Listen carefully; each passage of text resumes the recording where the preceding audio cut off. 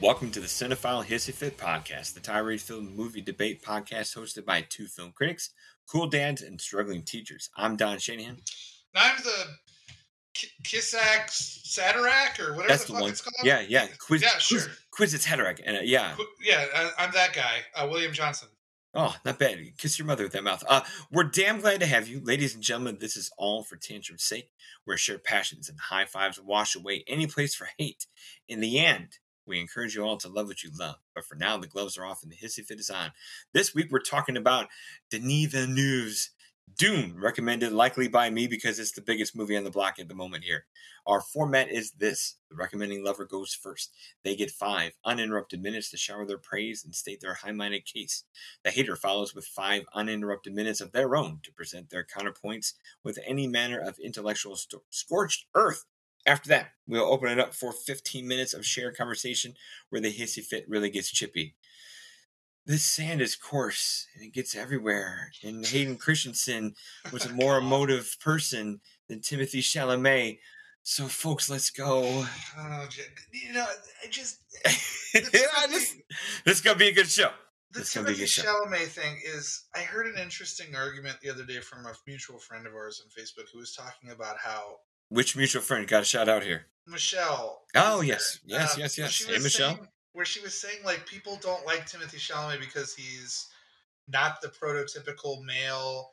Like I can give a shit about that. I understand her argument, but at the same time, I don't give a fuck. He sucks. No, I'm sorry. Like I just don't like him as an actor. Like it's nothing to do with I don't need him to have rippling muscles in this movie. I just need him to emote and act a little better than he does. I've never been a fan. I was telling my I'm a fan of his for the right project. Like Call Me by Your Name is the right project for a confused little actor who can play torment and consternation. Like that's the place for him. He feels out of place in Little Women. He feels out of place in lots of things, he feels out of place in this. I was telling my ex the other day that I was like, he just seems like a guy that would sit down with me to have coffee and talk about Dave Matthews Band CDs. Like, it just seems really fucking annoying to me. And to base an entire epic franchise on him is a bad move, in my opinion. But that's one of my many arguments that I'll be making after your 5 minutes. Yeah. So, folks, I have to kind of play lover on this one, and I'll do my best. Let's see what I can do because I have my problems with this too. So. All right, 5 minutes. Come here, timer. There it is. So for Dune, I'll tip my hat. Denis Villeneuve is what other people have called, I think a BBC article came out about this, where somebody put the clickbait title of the best science fiction director of the 21st century. And I look at that resume between Blade Runner 2049 and Arrival and the other things he's done, including this, and go not just for volume, but for quality. If you are taking a leader in the clubhouse at 21 years into a century, yes, for a century's worth of 21 years, he's probably the best guy in the block. He's better than an old Ridley Scott. He's better than J.J. Abrams. He's better than Alex Garland, who's still kind of up and coming. Denis Villeneuve is good. He's good at what he does. And he brings fantastic, talented artists and a vision into that sort of thing. Like, production value was never going to be his problem. Costumes are good. He has a mind for effects. He's great with scale. Hans Zimmer shows up and powers in a Hans Zimmer level score. Whether or not that all can work for what this property is, that's the thing. Because this is Dune. This is a literary holy grail that's been chased for a long time. It's killed a few careers along the way. And even a blockbuster auteur like Villeneuve has challenges. So, yeah, I see the clickbait that people are trying to put with the pull quotes for this movie of, it's Star Wars and Lord of the Rings and Game of Thrones all into one. I said, that's not exactly a fucking dish I want to take a bite out of. No, thank you. Like, thanks, I'll just have Star Wars, please. No, thanks, I'll just have Lord of the Rings. Game of Thrones, stay on the shelf. So, this is a complicated project because it is Dune. You are talking about Kwisatz Haderachs and playing Balisets and Melange Spites and Bene Gesserit witches. And this movie takes a patience and a headspace that, for silly jargon and pensive politics that are a whole lot thicker than lightsabers and the Force from a galaxy far, far away. It was never going to be that light and that simple. And Denis Villeneuve can lift heavy things, but at some point, I I admit I watched the David Lynch one for the first time before this one because I just had to know. And a summer ago when I thought this movie was coming out, I did the whole 27-hour audiobook and was bored to fucking tears. You know, three-quarters of the book is just showboating and building for a cool thing. Last fifth of the book maybe is fun because shit finally starts getting going, and you know the messianic figure has risen and takes over the mantle he deserves for his double birthrights and all that. And that's I was finally inspired by then. And when I watched David Lynch do his thing in all of the 80s gaudy melodramatic fashion, I looked at this new one and I go, you know what, maybe a little melodrama and gaudiness wouldn't have been such a bad thing. Maybe, you know, I'm not saying you got to get a Toto score versus Hans Zimmer, but maybe even a little Basil Polidorus, Conan the Barbarian. Like, put a little theme into it, put a little motif. You know, have a signature piece, not just a dirge. So this is a big, gorgeous mess, gorgeous movie, loud movie. I saw it on Dolby Atmos where it blew me to pieces, and the movie moves a whole lot of things. It moves sands, it moves swords, it moves people, it moves necks, it moves eardrums. It does all kinds of things, but the one thing it doesn't move me is that heart and spirit, because man, I can't get behind the hero of this movie. And I know we just had our little Timothy Chalamet rant session, and I'll pile right on. He is just an unconvincing hero, and you need that. I'm not saying Kyle MacLachlan is God's gift to acting. He wasn't all that good in the Lynch one, but at least he's got a little sparkle and is given a little something to do to have a hero's rise. And if all that stuff is waiting for us in the second part, which is where the exciting part of the book was for me, sweet. I can have some patience and be ready for that.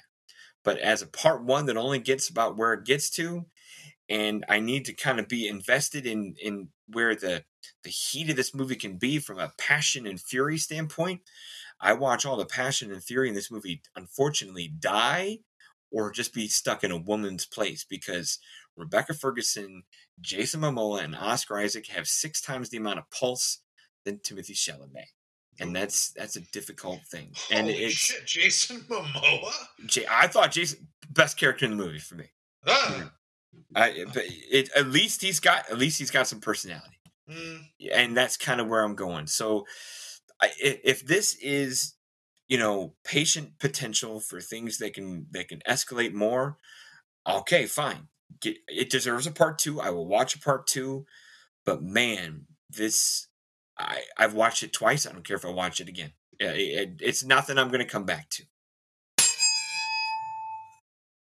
Yeah, and before I start my timer, that's something that, you know, what those other things you mentioned, Star Wars, Yeah. Lord of the Rings, all those things. That stuff has spirit and passion. Like when Lord of the Rings is on, I can't be pulled away. Like it just, there's some sweep there. There's some, even if it's spectacle, there's just a draw of heart. And Star Wars, of course, back in OG trilogy, has that. Like the characters you get swept up in and you care about, even if it's silly space adventure stuff. Like silliness can sell because it's everyman level. You get to this Game of Thrones stuff in space, and I just don't give a shit which warring party has this planet and mines a bunch of spices on top of the natives that don't get to have it. Like, I'm not trying to play the brown people and black people versus white people thing, but that's kind of a thing in this movie and book too. So there's a lot of I don't know. Maybe this might be one of those things where it's just better as a book than ever becoming a movie. Yeah. All right. Let me start my timer here. So everyone knows I'm kind of a sports guy.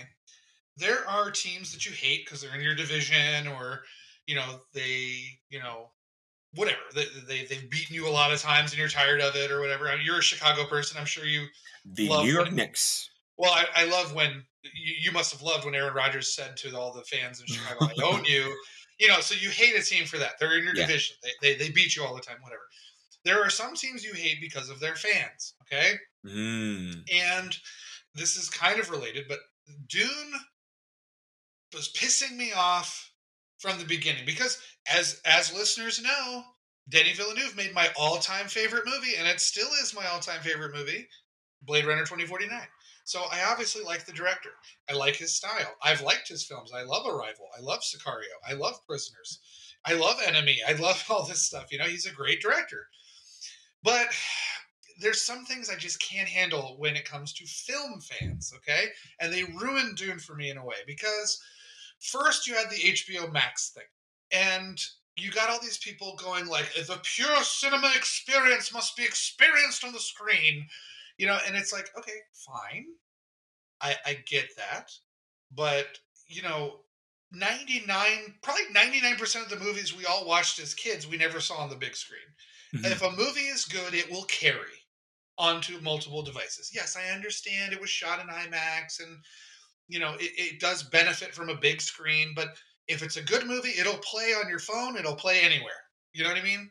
So I get that. But there's the purists out there who are like, well, true cinema would not be on HBO Max. So I got that. Then you got these people that are just like, you know, they latch on to the Denis Villeneuve comments and talk about how, like, you know, he talks about how, you know, I'm making, by the way, a sequel, reboot, whatever, to a book IP, but Marvel movies are cut and paste. And then you get the people Mm-hmm. that dig their feet into that and go like, well, see, he's making true cinema, real sci-fi, real stories, real characters. So you've got these fans of quote unquote cinema that have put this film on the pedestal, that makes you go like, well, it makes a couple of things happen. One, if you don't like it, then you're a horrible person, and you know, because you don't understand cinema. You know, if you want to watch it on HBO because you're scared of your health, or because it's expensive to go to the movies, you know, you've got, you know, people being like, well, how dare you not experience film as it should be experienced. So you got months and months and months of this rhetoric, amongst other things, going on, you know, anti-current standards, you know, originality, the importance of film, how great this film is in terms of stature and beauty, and how film should be watched and everything. So when I went to the goddamn fucking theater to watch it, I was Mm-hmm. expecting this better be the greatest fucking thing that has ever happened, because all of you people out there are making me hate this movie without even seeing it, because you're all a bunch of psychopath fans who have all these opinions on how art should be interpreted and how art should be viewed and how art should be appreciated and blah blah blah blah blah blah. And then you got the director himself talking crap about other things and talking about how HBO Max sucks and all this stuff. And I'm just like, just get over yourselves. Like, unfortunately, that arrogance that comes out is evident in this movie because it feels so self-important. That's the thing, is Lord of the Rings, you had Peter Jackson, who was a genre filmmaker, stepping up his game to make prestige level filmmaking with none of the prestige. You know, like he's making something that is generally considered, I mean, Lord of the Rings and Dune are considered classic books of literature, but I guarantee you contemporaries of the time would not consider it literature. They consider it trash literature. It's good for sci-fi. It's good for horror. It's good for fantasy, but it's not real literature. You know, so, but like I said, you can't take your eyes off of Lord of the Rings. But there's something so smug about this Dune that, like, when you watch it, it feels so self-important. Like, look at me, look how seriously I'm making this kid material. This is a this is a serious sci-fi epic. This is serious cinema. You must take this seriously. And when you get that kind of attitude with a film, it sucks all the joy out of it. I had absolutely no joy watching Dune. Was It's I a all great word to put there. I know you're still in your five, but man, you're Yeah, nailing it. but when I watched it, yes, I was awed by the visuals. But and my time is up. But the big difference is that when I watched Blade Runner 2049, my all-time favorite film, which is filmed much the same way, even some shots are lifted directly Mm-hmm. from Blade Runner 2049. There is enough emotion, character, and there's enough character there. There isn't a sense of self-seriousness there that makes me engage in that world. This one keeps me at arm's length because it's telling me you're we're too good for you. Yeah. Man, I love what you just said for 5 minutes, because That's the missing thing. I called it heart, you called it joy. It's one and the same. You got to, there's places, like you said, in Star Wars, in silly science fiction, because, like you said, these source material books are I won't call them trash literature, because I find wonderful character to be found in all of those things. Character, not just in terms of people, but Sure. character in terms of splits and makeup and all that. And yeah, you in Lord of the Rings and in Star Wars, you have that. You have something you can gravitate to and root for. You're right. There's nothing in this to grab. Is it serious and is it impressive? Sure. Can it have some big high topic things that I'm trying to just be super patient, thinking, all right, part two is going to do something for us. And the fact that they haven't shot part two and can react to however this turns out, maybe can be a good thing. Like if this part two was already in the can, and I'm like, oh my God, like we're gonna 3 more hours of this. Okay, Right. fine. Things will escalate because more sandworms show up and a guy becomes king or whatever he's going to become to rule what he's going to rule. And we see enough visions of what he's going to be there. But now, but if it's going to be 3 more hours of that, and we knew it was coming, I'm like, oh, all right, well, it's gonna feel obligation at that point. But at the same time, I'm not in any hurry to see part two. I'm glad they're getting part two.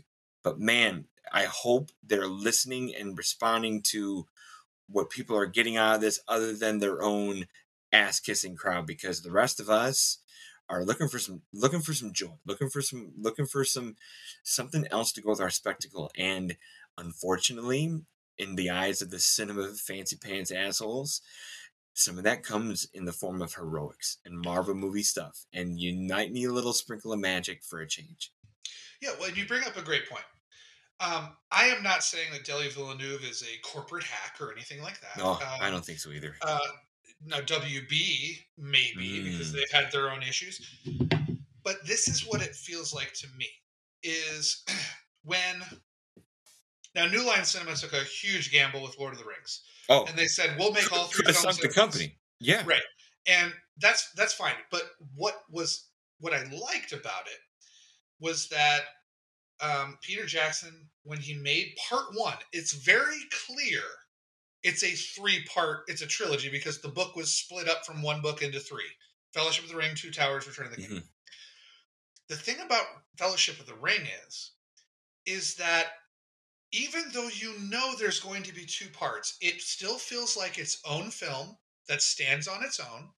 You can watch it and you could definitely be like, oh yeah, I want to watch the next one. But at the same time, you get so much emotion. There's actual character arcs that, even though the characters will continue, they actually finish or they go from point A to B, and you feel emotionally satisfied. Like they found ways, even in the smallest senses, like when Sam sees Frodo leaving and he says, I will not leave you alone, and and he almost drowns and Frodo rescues him. That's a great moment where that character has taken a step. He's gone from the kind of goofy farmer to this is the guy I can depend on to literally go to hell with. And so even though the movie has two more parts, you can leave that movie being emotionally satisfied. Like you can be like, oh, I feel good.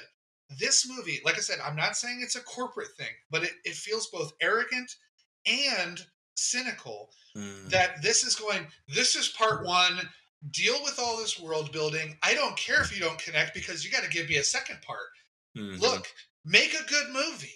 Make a movie that stands on it. Earn the second part. Make it stand on its own. Like make it so that while I'm waiting for two, I want to keep going back to part one. Make it irresistible so that we're begging for part two. You know how many times I watched Fellowship of the Ring before Two Towers came out? I watched Fellowship of the Ring like 30 times. Sure.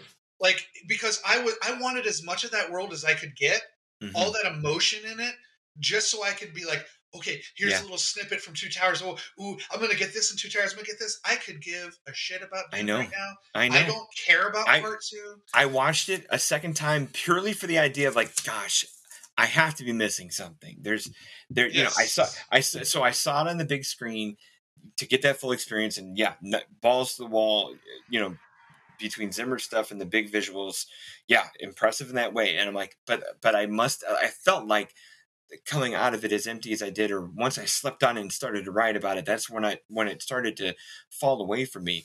And I said, you know what? Write it again, or watch it again one more time. Did you miss something? Is there a character arc that did you miss another Paul thing or something like that, or give Timothy Yeah. Chalamet another shot? And I I'm a pretty good guy about movies where I don't normally need a second watch to get it, Sure. especially enough to write. But this one I did, and I almost called that a fault because you shouldn't need two times. You know, if you're truly making a dedicated experience for folks that are paying to see this movie, you got to get them the one time you get them because there's no guarantee they're going to come back and buy it again. Or the idea is make it so irresistible that they are going to come back and get it again. The way you're talking about Lord of the Rings and the way we all would pile on and watch Star Wars in the way we do, or all the movies we repeat Yeah. and love. And this movie does not have it. Where if I didn't see it a second time, like I said, I don't think I'd see it again. I might Because watch it one yeah. more time before part two. And the Right. only character to me that I feel like reaches a Lord of the Rings level that you're talking about is Jason Momoa. At least he plays that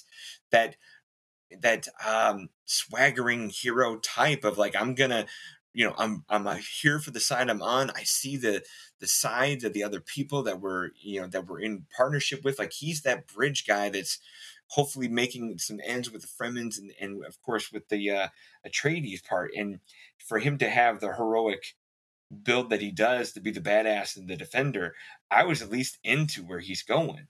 But I Right. also knew he was gonna, spoiler, I knew he was gonna die. So and he dies in a Right. great blaze he dies in a great blaze of glory, which is gonna work, but the hard part is it's happening now, and I don't know if we're gonna get much of that by the time Timothy is in. So yeah. Well, and I can't think of anything more damning than saying that Jason Momoa is the best part of a film, personally. But Yeah, I know. I mean, don't get me wrong. I gave it 3 stars on Letterboxd. So people going Yeah. like, "Oh, you hate it." I didn't give it half a star. I gave it Same three thing. stars. Three for me too. But that's because it's visually astounding, and Yeah. it's the sound design is astounding. But Hmm. and you and I were talking about this off the podcast with Rachel, our friend Rachel Stewart. Hmm. To me, the reason why the Lynch film works is because Lynch found a way to like separate these worlds a little bit more effectively. Like there's a scene in the remake in Denis Villeneuve's where Josh Brolin, who's criminally underused, Oh yes. and the only funny moment in the whole movie they put in the trailer 100 times, the Hmm. smile gurney, I am smiling. Oh yeah. Um, there's a moment where he says, "I've fought Harkonnens," so they change it to Harkonnens, which drives me Hmm. nuts. I've fought Harkonnens. They're monsters. They're literal monsters, you know. And yeah, Dave Bautista has like pancake makeup on, and Yeah. and Stellan Skarsgård is doing a Marlon Brando impression from Hmm. Apocalypse Now, and he's really weird and twisty and stuff. But like they just seem like lesser orcs from Lord of the Rings to me. I Like they agree. didn't have the David Lynch version. The fucking Harkonnens are Yeah. weird. And Like they're they paint, crazy. yes, and they paint and characterize that now in an obsessively long scene in the Lynch film. But like your first meeting of Baron Harkonnen with the Boyles and his two lieutenants, I think they're his nephews or whatever, Yeah, and how to watch them just snivel and twirl their intergalactic mustaches as yeah, villains and get a very long scene to explain who they are and show what they are. You don't get that in this. You get Stellan Skarsgård, like you said, kind of twirling and mouthing a few lines, and Batista screaming for 2 seconds in really bad makeup, and that's it. You have the shouters versus the quiet people, and that's the only yeah. distinction you've made. And yeah, and even and it comes down to the casting. I mean, I can't Hmm. believe I would say this with a cast that has Oscar Isaac, I Rebecca know. Ferguson, Timothée Chalamet, Josh Brolin, and a lot of these other actors. Um, they they're almost too regal. My main pro, Mm. I think I Mhm. sent this to you after I saw the film. Okay. And I saw it in IMAX. So all you haters out there, I Yeah. saw it as it was intended to be Yep. seen. Purest Yeah. form. Same for me. Dolby Yes. Atmos. Yeah. Yep. So I just remember at one point I was like, man, people get on and off ships a lot in this fucking first hour. Like, I mean, I Yes. get it. It's grand. You're supposed to get this idea that this is a decadent culture. Like they've been these houses have been in power for so long that they're rich beyond measure and they're wealthy and they're almost what do you call it? Like I don't know how to explain it. They're just they've existed for so long that they almost feel like they have a right to existence, you know. Mm-hmm. And there's all these scenes of people coming out of ships, like these giant, these giant docking things where the ship will lower and people will walk out slowly, Mm-hmm. and they do that like 50 times. And if they're not exiting the ship, there's like scenes in the beginning when the Harkonnens leave the Arrakis and they're all leaving epically, you know. And Mm-hmm. it's like, okay, I get it. Yeah. Like You I have big get it, cool but things that make noise. Yeah. that's what I'm saying. That's the arrogance of it. It's like my visuals will be so astounding to you that you'll forget about the fact that you have to. This is what I said to you. I said it's a universe that is so well built and so beautifully put together that they forgot to put actual human beings Yeah. in it. Yeah. It's a great way of putting it. Because I could care less about any of these characters. Like you said, Momoa is fine. I'm not really a Momoa guy, Yeah, I know. but Yeah. as an actor, but yeah, he does what Momoa would do. Mm-hmm. He's a buff, whatever, swashbuckling guy, Mm-hmm. and yeah, I liked him when he was on screen, and then he dies. Yeah. Josh Brolin was interesting for the 5 seconds he's in it, and then you never know. Yeah. I haven't read the book in like 10 years, but He comes back. Don't worry. no, Yeah. no. I mean, I've read the book, but I haven't read it in so long that I don't Sure. remember what happened to the characters. But so he just disappears. And like I said, I love Bautista. He's only in it for a couple minutes. And friends of mine are saying, "Well, don't worry, they'll come back." And I'm like, "That's fine, but Yeah. like Fellowship of the Ring, give me enough Mm-hmm. to live off of now. Because if you're telling me, hey, this will be better when the second one comes out, to me, that's not a movie. It's That an is, indictment on fluff and yeah, filler and yeah. exactly, Yeah. because Yeah. to me, like I said, I could, if I had died. I remember my mom, bless her heart, rest in peace. After we saw Fellowship of the Ring, she was like, "Oh my god, what if I die and I don't know what I happens?" know. And I remember Yeah. like having that stress where I was like, "Oh my god, what if I Right. don't know what happens?" Between And Infinity War and Endgame, that year of oh radio my silence, I'm god, like, that don't year die. was so I stressful. gotta make it a year. Yeah. Yeah, and I was so stressed about that. And this one, it's you.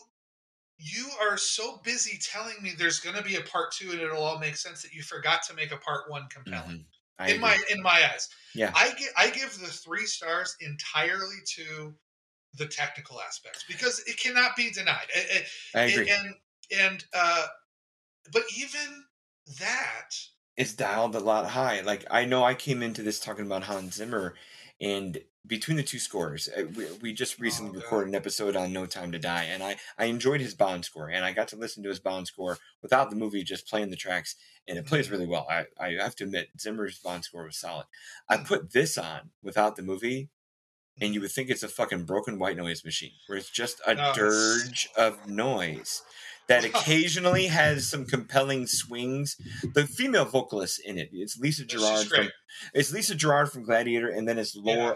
Laura Coulter, who's a vocalist singer herself. So it's a 2-woman team, and when they turn up their notches of vocal backup, then shit gets a little poignant. But Yep. when they're Yep. not there, it's just it's Zimmer. What weird instrument can I find that makes noise, and then synth the fuck out of it up and throw some drums on for fun.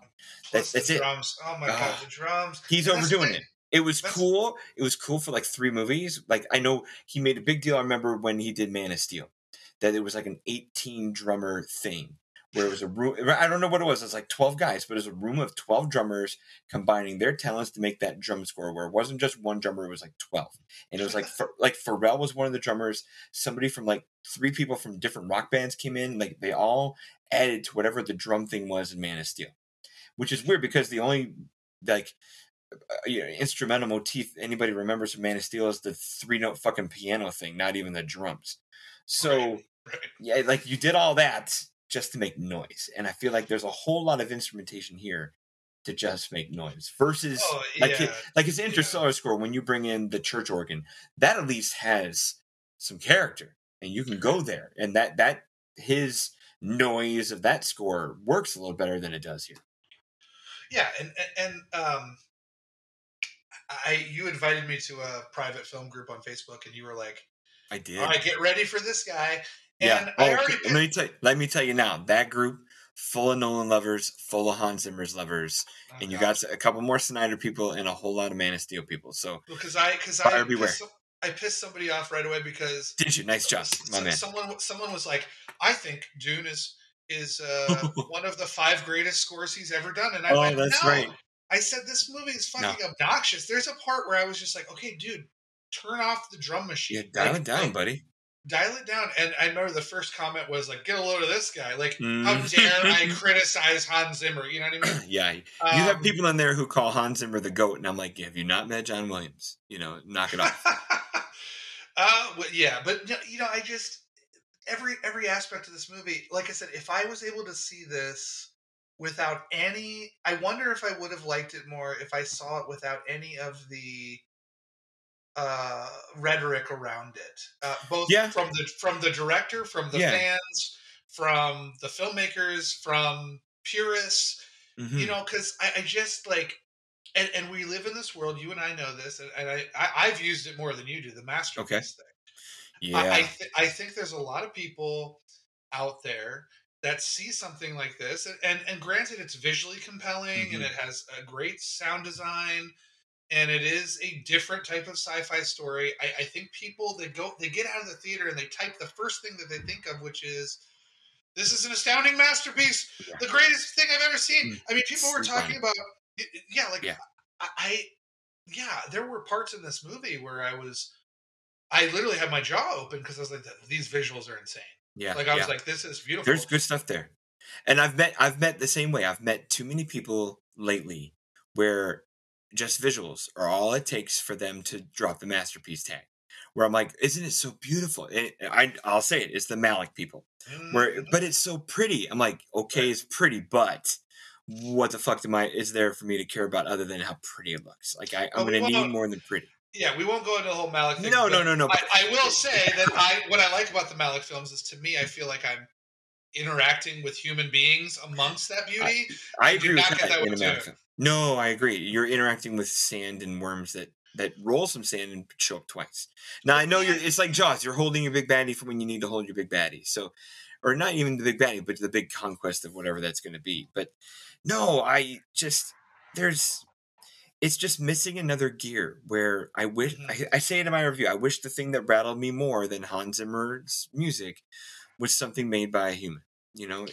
Just to Yeah, have that touch, because every good science fiction movie, yes, you're going for a very fantasy thing and you're trying to make things up that are very different than what the norm is, or you're trying to advance what humans can be. But that's kind of the fun part, is you can advance things in setting and in time, but at the end of the day, it's the human pieces of the story that you cannot shake, because it's us and because it's humans that have to shine through the shiny things, because Star Wars has that. And I know we're mhm. making grandiose comparisons to artsy fartsy things, or Hey, and but the also silly filmmakers things. did that too, though. So Yeah. that's their fault. They did that too. They're like, "Oh, this is an adult, uh, Hmm. mature science fiction." Like they're putting it on their own pedestal. They're saying I it's Star know. Wars. So I like know. they risk those comparisons. So do not Yeah. apologize for that because they're doing that themselves.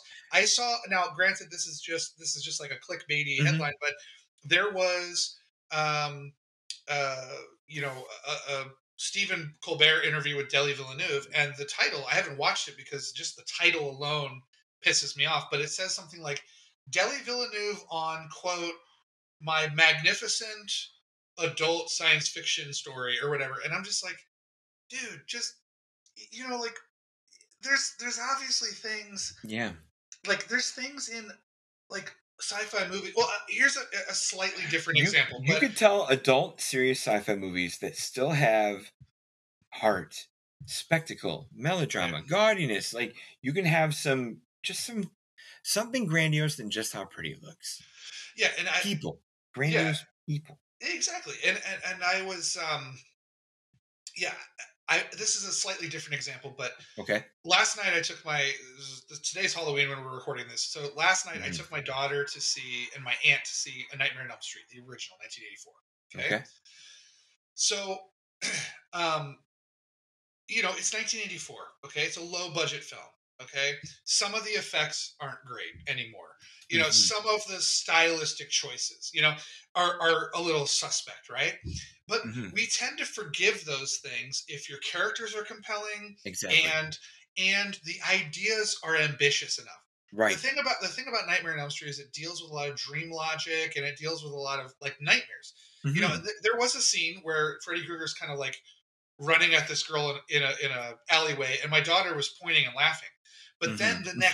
the next scene, she started clenching up, started grabbing my arm because she started getting Yeah. scared. But then because she was invested in the character, she was invested in Hmm. the idea of it. It's like you can forgive a little goofiness Yeah. for a compelling story. Like Nightmare on Elm Street is a classic horror film, Yeah. even if it And has moments in it that are silly.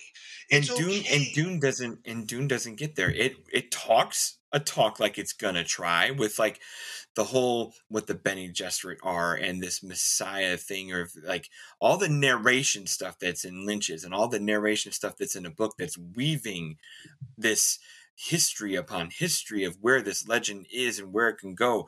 All of that, which hypes you up in Lynch's movie and hypes you up in the book, like, oh, wait, it's that important because you spelled it out in that kind of way, and the people keep calling towards it in that kind of way. When you strip so much of that narration away in Villeneuve's, you're just going off of Paul and you're just going off of his dad, Oh, and there's not enough there. and And then his when, living dictionary that reads things to him. yeah, and That so, pissed me off too, because I was just like, okay, I get it. Like, because at one point, mhm. Paul is like, "Hey, tell me about the Fremen," and then it's like, "The Fremen are this, Yeah, this, he like." Wikipedia is the bad guys, Yeah, you it's know. like Jesus Christ. Yeah, it was. Yeah, no. Yeah, and then the other two motifs they like to try to talk about in doing that, again, they talk to talk. I don't know if it's really all that there is dreams and fear, and Mhm. you know the whole dream is the mind killer thing. And other than Charlotte Rampling's box challenge, which is a classic thing from the book that's played in Sure, the sure. Lynch one, I don't get ever a moment of fear coming out of Chalamet or characters around it. I don't get a big dream. The dream vibe is there because of what Zendaya is in the movie for, which is this down the road. There's this beautiful figure that's in your life that's going to become your wife, and so they prophesize her a little bit. We get very little of her, an actual her. So Right. if your only dreams are a daydream about a pretty girl, that's not super compelling enough either. Yeah, that's the thing. They didn't make a. I know it's a part one, but like I I said, know. there have been part ones in the past that are Yeah. complete motion pictures. Yeah. This one feels like they feel like they're satisfied with. Well, okay, let's go back a little bit to the Dune structure because the Okay. thing about Dune is, and this is why people struggle with the book. I've read the book. I know you've read the book. Hmm. I know a lot of really smart people that were like, I can't do it. You know, Yeah. um, I stayed away for a long time. yeah. So what confuses people is that you have all this backstory about noble houses and Hmm. politics and stuff like that, and the movie does a great job explaining that because you get like this strash contrast between the Atreides and the Emperor, the Bene Gesserit, and all this stuff. Hmm. But the thing about Dune, the story is when it comes down to it, the story ends up really just being about like this messiah figure in the desert. Like the Yeah. politics until like the sequels and the books and stuff really Yeah. don't play They a don't come part. back. It's So yeah. The to politics s- fail when the Atreides get beaten, and then it's up to the Messiah to show up, right, so who just the happens to be the same guy, which is s- yeah. right, so the fact that they set all that up and they put so much effort into setting up something that will not be important Hmm. curses this part one even more because you're Yeah. just like, who gives it? Like I House of I don't Treaties, like care. I don't care about their home Yeah. planet. I don't care about the You know, spice. I and I know in the book and in Lynch's film they do this whole thing where look at Paul or it's Duke Leto. So it's like Leto yeah, Atreides. Look at him give up the spice in order to save people, like the rescue of the miners with the sandworms, and they obviously have that scene in the movie. And oh, it's God. not it's not a pride swelling scene the way it probably should be. And yeah, they're just missing. And Oscar Isaac tries, but he's not given enough. He's given what the Matador the memories of Matador looks to stylistic things, and not enough of that either. So They try to put that in speech in the graveyard before they leave Caledon ain't bad for Oscar Isaac, but there's just it's not enough. Yeah. it's not bad, but like when they say these when they have that line, like I feel like um that line where he's like, well, even if you fail me, you're still my son. Like Hmm. that either should have been like towards the end or should have been written better because that's something that I should be thinking like, wow, what a great relationship. Like Hmm. what a noble person. And I was just Yeah. like, All right, whatever. I mean, like, well, Yeah, okay, fine. They're yeah, father and son, fine. Uh, a good example is, did you ever see The Lion, the Witch, and the Wardrobe, the of first film? course. Yeah, Okay, I don't know how you feel about the film. I think it sucks, but I'm in between. It's yeah, okay. Yeah. yeah. But there is a scene at the end of that movie where the big battle's about to happen, Hmm. and whatever the main kid's name is, and keep in mind this all came out after Lord of the Rings, so Lord of Yeah. the Oh Rings kind of five. set the Right. bar, right? Yeah.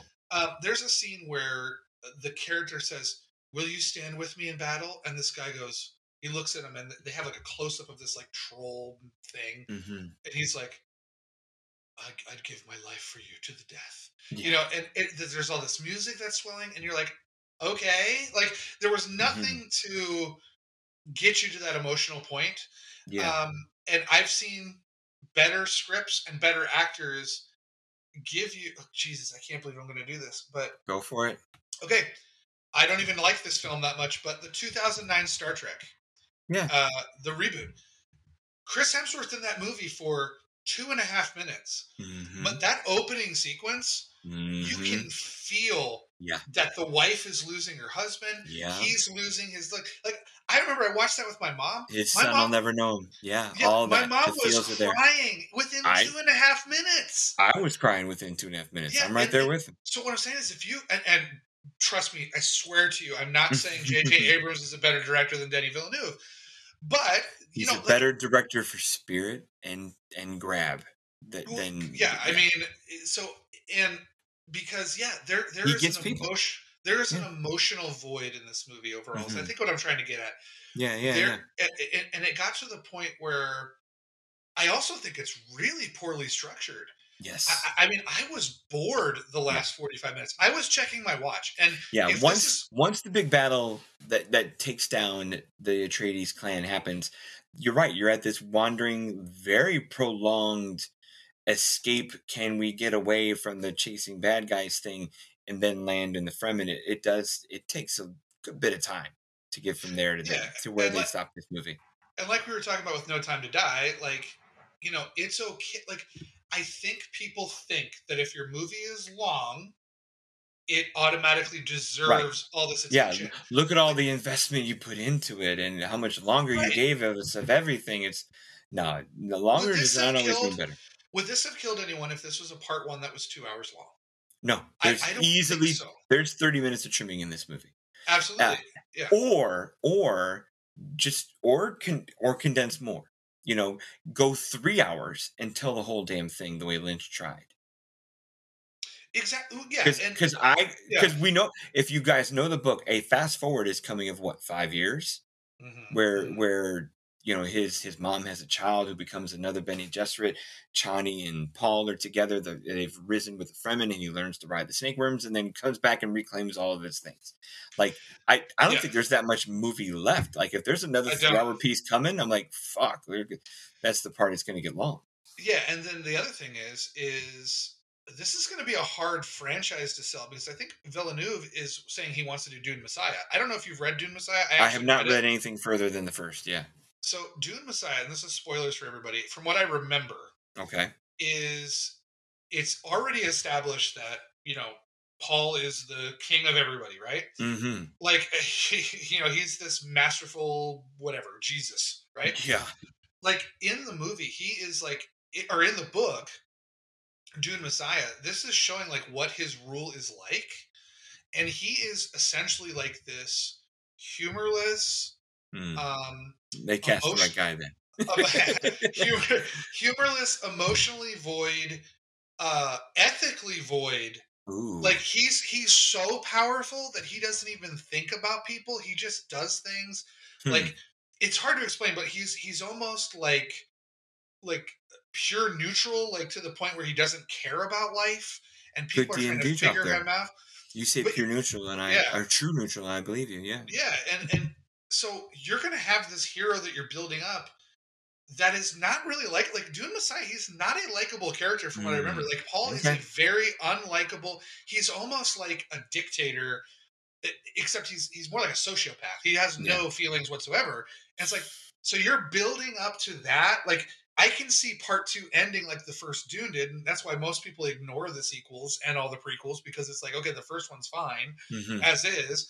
because the character becomes something that you hate. Yeah. And he wants to continue with this, and you've already kind of got this petulant, Mm-hmm. whiny little bitch is what you and I called him as this Mm-hmm. main character. Like he seems like a very rich. What do they call it? What do they call the kids that get their money from inheritance? Like Or like a silver spoon kid kind of yeah, thing. like a silver. Like Yeah. he's got this this super Everything's been handed to him. elegant Mm-hmm. mom that's like, you're special and I'm Oh, special and I come and from the she's Bene of course Gesserits. powerful enough to completely protect him. Like Right. other than the knife fight at the end of this movie, nothing. There's nothing he does without help. God, and that's how this movie ends, with a knife fight. In Which is a in step because he's finally does something not on his own. So Right, okay, but I was kind yeah. of like, to me, if you're gonna make this a part one, Mm-hmm. like Or if go you're out with, cliffhangering it, have them fly off in the desert, not knowing where the hell is going to happen yeah, next. or do Yeah. the worm part. Have the worm be the end, like where the worm stares at him, and then people who haven't read the book Ooh. are like, "What the fuck? Uh Like huh. what? That's a What's gonna cliffhanger. happen?" You know what I And mean? Like, then you open the next movie with Lost in the Fremen world, and the first thing that is the encounter of the knife fight. That would be cool opening scene in the next movie. Yeah, you're right. The structure, you called it. no, I just it frustrates me, and we're going long on this episode, Yeah, much yeah, like yeah. Villeneuve did, but Woo-hoo. I think it's deserved because there's a lot to unpack in this movie. Yeah. Um, I think that like I said, Josh Brolin's stuff, Dave Bautista's stuff, Hmm. like Yeah, the villains are just underused. Other than here's looks, there's yeah, nothing to them. here's a great thing. I'm gonna Even go back to even the doctor's portrayal is oh underplayed. yeah, even okay, I'm gonna go back to Peter Jackson again for a second, Okay, if you can, if you bear with me. I'm with you. Okay, so Peter Jackson, to add what we were talking about, how there's a arc, even though it's a part one, there's still an emotional arc to Fellowship of the Ring. He went outside of the book and created his own character, called Lurtz. He was the Uruk-hai captain. He was like the kind of Hmm. super Uruk-hai, the The guy one with that the was white hand on his face. Yeah, yeah, yeah. I right. remember. He created that character because what the movie needed, you still needed to have the heroes defeating evil, because the movie ends like on such a downer, because it's like Merry and Hmm. Pippin are captured, Frodo and Sam go off on their own, Boromir dies. Like they needed to have some kind of arc where like you leave that movie feeling a little bit like you still feel okay about the characters, like you feel like they're giving you something, and there's a comeuppance for Lurtz, shooting Boromir in the chest 3 times, and then that's why at the end Lurtz fights Aragorn in a pretty badass fight that was cut down a lot in the theatrical, but is really badass in the extended cut. Yes, it And, is. and and then what happens is Aragorn defeats him, and that there is a sense that something has been accomplished. Hmm. Like this lieutenant, even though he's not the big bad, like he's been defeated, so we can move on. Like we're like, okay, that's not only are you getting a character moment with Aragorn, because you're like, oh wow, he found a way to win this battle. Like it gives you a little bit of arc where you're following this bad guy throughout, and then he gets his comeuppance, and you can leave with a little bit of a conclusion. You're like, okay, there's more to have, but I also, they defeated this threat. You know what I mean? Hmm. So, like, I feel like Villeneuve is so beholden to the source material that he couldn't just step out of that a little bit and give me something to tap into, to get me excited for a part two. Because, like you said, with the structure, you get the sandworm sequence, and then it's literally an hour of them walking through all these canyons, Yeah, and then there's that fight against some guy I could give a shit about, I who I know. don't know anything about, Yeah, and it'd be there's different no. if that fight was against like Javier Bardem's, like the guy comes out and gets him. Yeah, I mean, at least with Javier Bardem, Hmm. if you're going to change the source material, and I don't know, like I said, it's been a long time since I read it, Yeah. but like, yeah, have Bardem be the one that Timothée Chalamet, because then you're adding stakes. Because like, oh shit, they killed off Javier Bardem. Oh shit, like he just killed their leader, and now they're respecting him in a different way. Like this one was like, oh, just kill my right hand guy that has Hmm. no name, Yeah, and then that's how the movie ends, and you're like, I know. wait a minute, what am I don't even remember I can barely even remember what's happening for me to go into two. Like, I'm gonna Mm, have to rewatch this again, which really I know. pisses me off. I I'm gotta go telling see you, it again. I'm telling you stuff that happened in Fellowship of the Ring. That movie came out in 2001. I know. You I can can tell you that remember like movie a back of our step hand. for step. You know what Yeah. I mean? Like the back of my hand. This movie, I already forgot how it ended. You know, like and Okay. where everybody is. I don't even know where the characters are. You know, at some Mhm. points, like we know that Duncan Idaho is dead, and but where's Josh Brolin at? Where is the Right. rest of House of Treaties? Where is the Baron besides sitting in this pool of liquid? Like what's Dave Bautista Yeah. doing? Even if they trilogied this and ended it with the destruction of the Atreides setup, Right, right. and the middle movie is the chase of the, obviously Paul is fleeing because he's the heir and has to survive, where the second movie is the chase that goes from post destruction, Jason Momoa's sacrifice, get out to the desert, and then you're right, stare at the sandworm. Oh shit, he escaped this far, but what are you going to do now? Credits on Yeah, that that's one. what. And then Yeah, third movie is obviously Rise to Power, big heroic finish, where even three movies of this would be smaller, more manageable, and paced and structured better. and that's what Two Towers is. If you Yeah, remember, Two Towers is literally like Two Towers all are the tweener. Yeah. yeah, all the characters are they all have a mission during that movie. Talk about another movie that exists by itself, Oh yeah. has its own emotional highs and lows, Hmm. and a feeling of conclusion, even though you know there's a third part. Like you have the introduction of Rohan, and you Hmm. have their you get to understand what their goals are and what their how they've been hurt by other people in Middle Earth, and you get this triumphant ending at Helm's Deep. Like it's its own story, but also the characters are doing stuff like Aragorn and Legolas and Gimli. They have to find the other two hobbits. Like that story goes to its progression. Like Yeah. it goes from A, B to C. And even though there's going to be a third part, Return of the King, it keeps you invested, but also gives you a sense of finality to that particular arc of the story. I mean, when you watch TV, there's story arcs. You don't expect them to go on Hmm. forever, and you don't expect it to end after the first issue. Characters are going to have new problems, new issues, and that those movies, and because they're comparing it to Lord of the Rings, I'm sorry, dude, you're going to have to live with me talking about Lord of the Rings. You know, Hmm. they found ways to make those movies not only more approachable but narratively more cohesive. I agree. So it's just And from no less dense of material, because Tolkien can go on and on as much as Herbert, yet Jackson found a way.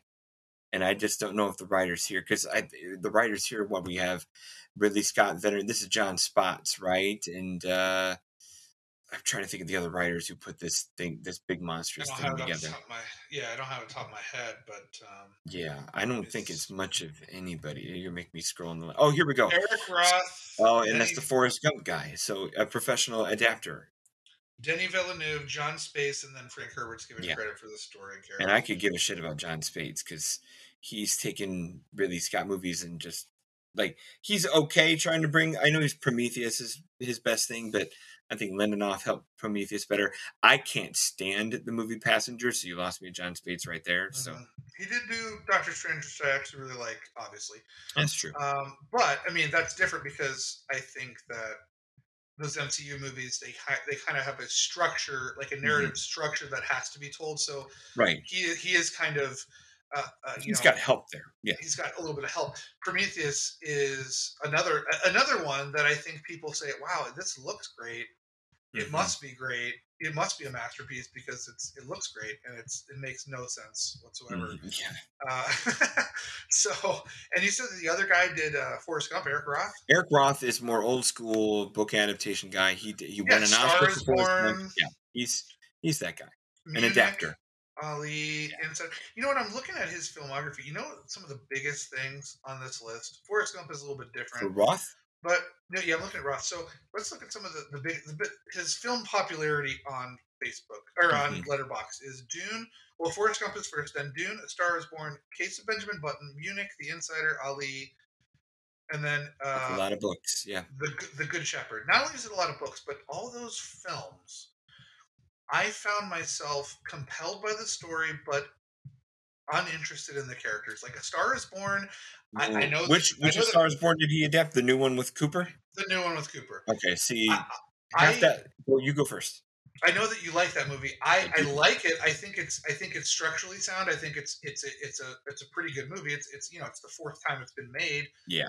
So the story's been told before, so it's not exactly innovative.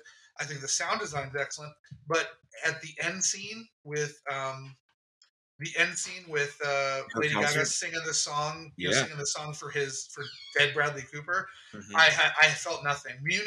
Oh, see, Uh, Munich was a great movie. it's the You know, last time Spielberg had balls, in my opinion.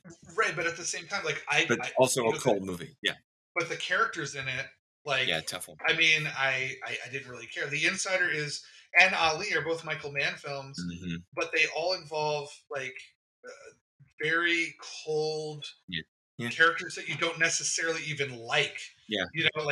And so I never But then basically he's look but then he's got 2 whimsies in there because Forrest Gump is super whimsy. right, right. Curious Case of Benjamin Button is super whimsy, and I like those 2. I adore those 2. Mm, So, I'm all right with I Benjamin know Button, you and whimsy, so yeah. but and Forrest Gump obviously is It's a schmaltzy thing. Yeah. I don't know how well it's aged. I think it's a That's great true. movie. I think it's a great movie to show, like, like I would show it to my daughter, Oh, yeah. and be like, hey, this one Best Picture. Yeah, slice It's of a perfect Americana, look at Tom Hanks go, yeah, yeah, it's a easy. perfect '90s prestige film. Yeah. It hits all the check boxes, but I don't really know how great of a film it is, all things considered. But Yeah. whatever. But I just thought that was funny when I was looking at his list. I was like, oh yeah, these are all movies with interesting concepts, interesting universes, but think people I could care less about. Okay. So that happened there. But anyways, Closing thoughts here, man. What do you think? I mean, I'm trying to be patient for part 2, like I keep saying. My 3 hmm stars are for my 3 stars are like yours for production value and those levels of thing and technical levels and the idea of all right, patience because something's coming. But man, I think that what I would really like is I would like the discussions around the movie to die down. I think we're in such a what have you done for me lately world. oh, I That didn't think about that. Like, what if this is Avatar and we don't get this movie for like 7 years? well, not just that, but what I mean is like No Time to Die when it came out, it dominated the film discussions for about 2 weeks. Yeah. And then Dune came out, and that just ended No Time to Die's essentially Hmm. its impact on the zeitgeist. Right. I think some of the only things that still stay in our discussions of film are like the old guys that are complaining about it Hmm. and like Marvel and stuff like they kind of stay in the discussion forever, Yeah. but I think a lot of stuff just kind of ends up leaving the discussion. So what I would really like is, and I don't know if it's going to happen because award season is coming up, Uh huh. what I would really like is for Dune to not get shut out at the Oscars, but like not get a best picture nomination, just chill, Hmm. and like let the fever die on the Hmm. film. I would love to watch it, especially if we don't get Dune 2 for a couple years. Yeah. I would At love least. I would love to rewatch it without any of the rhetoric, without any of the annoying fanboys, without any of the cinema discussion. I would love to just rewatch it without any of that stuff in there and think maybe, like, okay, maybe it is Yeah. better than I thought. Right. And Because where could it go? Uh-huh. yeah, because right now, as a film, as it's presented, as it is advertised, as it is projected by its fans, Hmm. it's sold to me as the greatest thing to hit cinema ever, and it is nothing like that. Yeah. You know, so I'm yeah, with you that's there. my final thought. Yeah, Okay. but you can't dislike it because if you dislike it, you're a hater. So Oh, I know. Man, I tell you. yeah. Anyways, all right. Well, that was a little extra long one with a lot of extra padding in it, and Like, kind of not unlike the 2 of us. well, yeah, there's a lot of extra padding on this one. All right, so I want you. Maybe I should read this with that. Remember when the movie opens before even the WB thing pops up, and it's like, you're like maybe I should read the outro like that. Follow us on Twitter. Yeah. I think I'd blow my throat out if I did that. I know. Follow us on Twitter at CinephileFit and on Facebook at Cinephile His and Fits Podcast. Also find us both on Letterboxd. Thank you so much for your captive audience and social media participation. Cinephile His and Fits is a 25YL media podcast brought to you by RuminationsRadioNetwork.com. Please visit, rate, review, and subscribe. We are also on Rotten Tomatoes, folks, so check us out there. If you enjoyed this show, we have more Where That Came From with interesting hosts and wonderful guests, all available on iTunes, Spotify, and anywhere you find your favorite shows.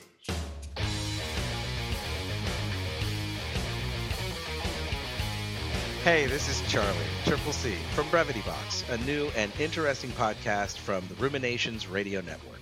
If you're a fan of podcasts, we have a lot of great content to offer. Come check out our diverse group of podcasts and hosts at ruminationsradionetwork.com.